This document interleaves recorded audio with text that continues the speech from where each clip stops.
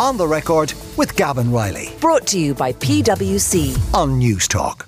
We managed to make it through the first 63 or 64 minutes of the show without talking in much substance about events on the other side of the Irish Sea. Because, my God, if a week is a long time in politics, then even the last 72 hours must seem like an epochal time. Kwasi Kwarteng was on the BBC News at 10 on Thursday night saying that he would be at the dispatch box on Halloween to issue the UK's budget.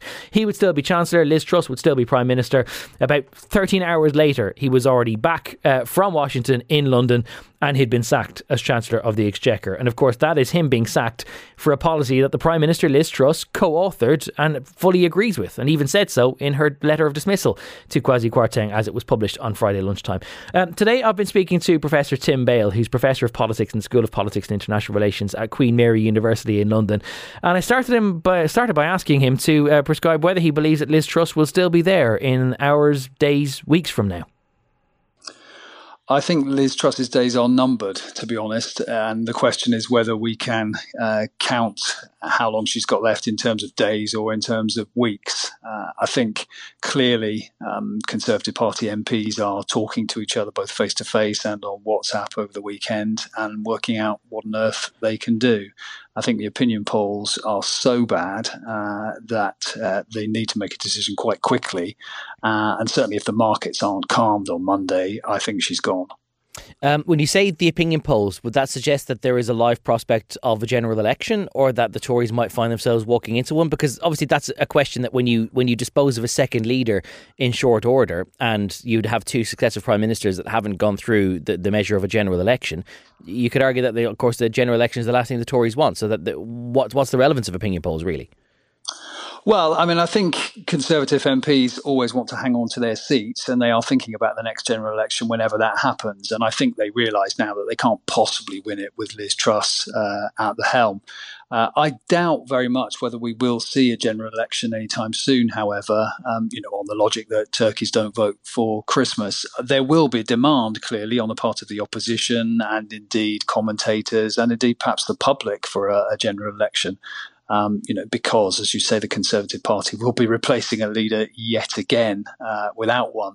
But I don't think the Conservative Party will accede to those demands, and it constitutionally has no need to. It can carry on for as long as it wants. But you don't see there being any kind of irresistible push from within the party that they would find it untenable to replace leader twice without going to the public for approval first?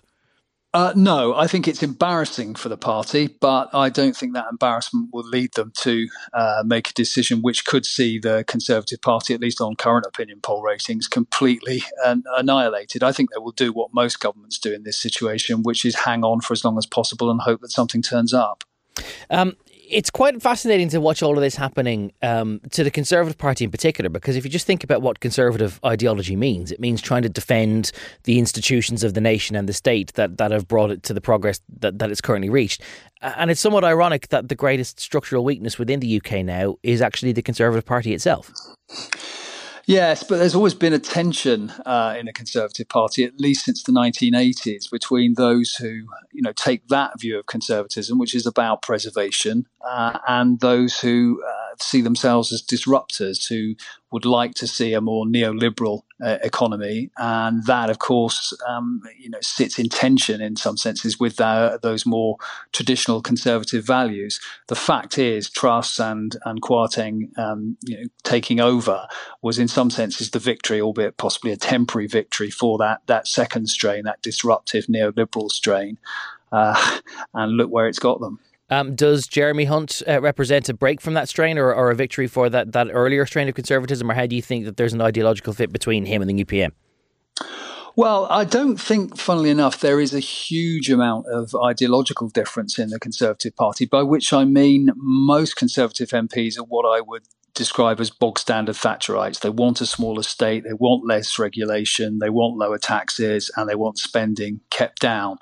But there is a difference between people like Hunt and Truss in the sense that people like Hunt, always mitigate that with electoral reality. They realise that in order to hold on to, the electoral coalition, particularly the electoral coalition that Boris Johnson built in 2019, they can't realise their dreams completely. And if they are to do anything towards, moving Britain towards this more, neoliberal nirvana, if you like. It has to be done slowly, and it has to be done by stealth, not through some shock and awe mini budget. When you mentioned that electoral coalition, I think you mean you're referring to the idea of the red wall, and that these kind of blue wall Tories now that were elected in northern parts of England that would traditionally vote for Labour because of their social leanings. When you think about it that way, was it just simply an act of crass stupidity for a Prime Minister governing over a Conservative Party that's borrowed all these Labour votes to immediately start setting about tax cuts for the rich and then the threat of welfare cuts to pay for it? Well, I mean, you can just about see a logic in the sense that Truss and Kwarteng felt that growth was too slow in this country and wouldn't deliver the economic benefits that in some senses Boris Johnson had promised in 2019 and that Brexit itself promised. So, doing something about that through some sort of trickle-down economics and kickstarting the economy through tax cuts made some sense. However, I think, the idea that it could be done without, for example, cutting public spending as well was always a fantasy. And certainly the markets thought it was a fantasy.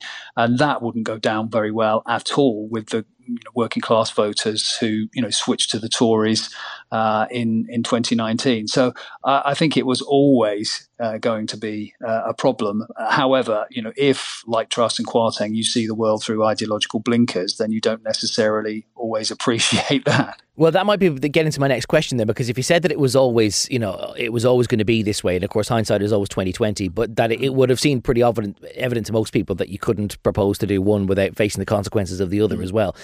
Was it just that they were so ideologically blinkered that they thought they could get away with it? Was there this kind of element of reinventing Reaganism, that they just thought that Britain was such a mighty empire that you could effectively do what you liked with the economy and that the investors would always stand by you, or where do you think it came from? Well, I think there was an element of that, and I think Brexit does also have a lot to do with it, actually. I think, there were some people for whom Brexit meant Britain deregulating, meant Britain becoming more like an Anglo-Saxon American-style economy than a European economy, and in some senses, Truss and Kwarteng seizing the leadership was a chance to realise that dream. Clearly, it's turned into a bit of a nightmare for them. Do you think, by the by, because I know Jeremy Hunt's got another, I don't think it's a mini budget, I think in this instance it's a full-on budget in a couple of weeks' time. And by the way, it's somewhat ironic to remember that literally nothing of the mini budget has ever even been implemented yet. None of it exists in law. It's all just entirely exists as a kind of a political pledge. But that what is left of the PM's credibility when Jeremy Hunt is already talking about unpicking further parts of that mini budget, and presumably, therefore, the full budget in a couple of weeks' time is going to look very different to the outline of Trussonomics that she got elected on? Well, to be honest, I think her credibility is completely shredded, completely shot. I mean, Jeremy Hunt is not really operating as an employee, if you like, of the Prime Minister. He's now operating as, I think, something of a rogue element. I mean, he's making it pretty obvious, I think, that neither he nor the Conservatives think much of, what she did and what Kwarteng did a couple of weeks ago. And so is he almost a de facto PM then, in truth? Because if he's a Chancellor that's got much more liberty to pursue whatever it is that he wants to against the PM's wishes, it seems like he's the most empowered Chancellor ever. Yeah, I mean, I think he is literally unsackable. I think there is a question as to whether what he's doing, what he's talking about, will actually calm the markets next week. I think if it doesn't, then Truss is gone in a few days' time. He is a powerful figure, but he isn't necessarily the person who will take over from Liz Truss. I think the Conservatives are going to have to decide on who that is and quite how they get him or her into post. Who do you think that might be? Because there's obviously a lot of speculation about either Rishi Sunak, or Penny Mordaunt, obviously the two people that Liz Truss defeated in the latter stages of Conservative leadership. Is there a prospect of there being a joint ticket there, or is a joint ticket in truth possibly the only way that you can have an orderly transition to remove Liz Truss as quickly as possible? Yeah, I'm never quite sure about these joint tickets because, as you know, politicians are individually quite ambitious people, and I'm not sure one of those people would want to take the second spot. I mean, there are others as well who might feel that they have a chance, perhaps Kemi Badenoch or perhaps Suella Braverman as well. So I think one of the problems with the Conservative Party is it's going to be difficult to conduct some kind of coronation when, there are a number of crown princes, not all of whom I think will be happy to give up their chance to someone else. Can I just remark in passing, by the way, that the idea that Jeremy Hunt is effectively unsackable, and if something that he does now displeases the markets, that it's Liz Truss who gets sacked for it. Just what a world in which basically you could be sacked for the act. At least Kwasi Kwarteng got sacked for doing something that the PM agreed with. There's a fair chance the PM could get sacked now for the Chancellor doing something that she doesn't agree with. Sort of final bigger picture question for you though, and you might have some memories of it yourself. I recall you coming to a Fianna Fáil Ardèche back in 2013 or 14 and outlining not a prescription for a course of action, but outlining some of the ways in which Fianna Fáil could learn from the Conservative Party and how it had rebuilt itself in 13 years of opposition under Tony Blair and Gordon Brown. The idea that the party had been so demoralised and decimated in 1997 that it went away and did certain things to get itself back on an even keel that ultimately led to its return to power in 2010. And you outlined those lessons for Fianna Fáil, and some of them were taken on board. Do you see the Conservative Party now as having to go back to the well and to really fundamentally redefine what it is to be a Conservative, to redefine what the party stands for, or can they still pull themselves out of this slump? I'm not sure that they can rebuild the ship at sea, to be honest. I think they will require a period in opposition. I think the question now is quite how badly they're going to lose the next election. If they can stop digging, they might get some way out of the hole that they're in and give them some chance of, just being in opposition for, say, 5 years rather than 10 years. But I think really it is a question, as I say, of going into opposition and doing in some ways precisely what you just talked about.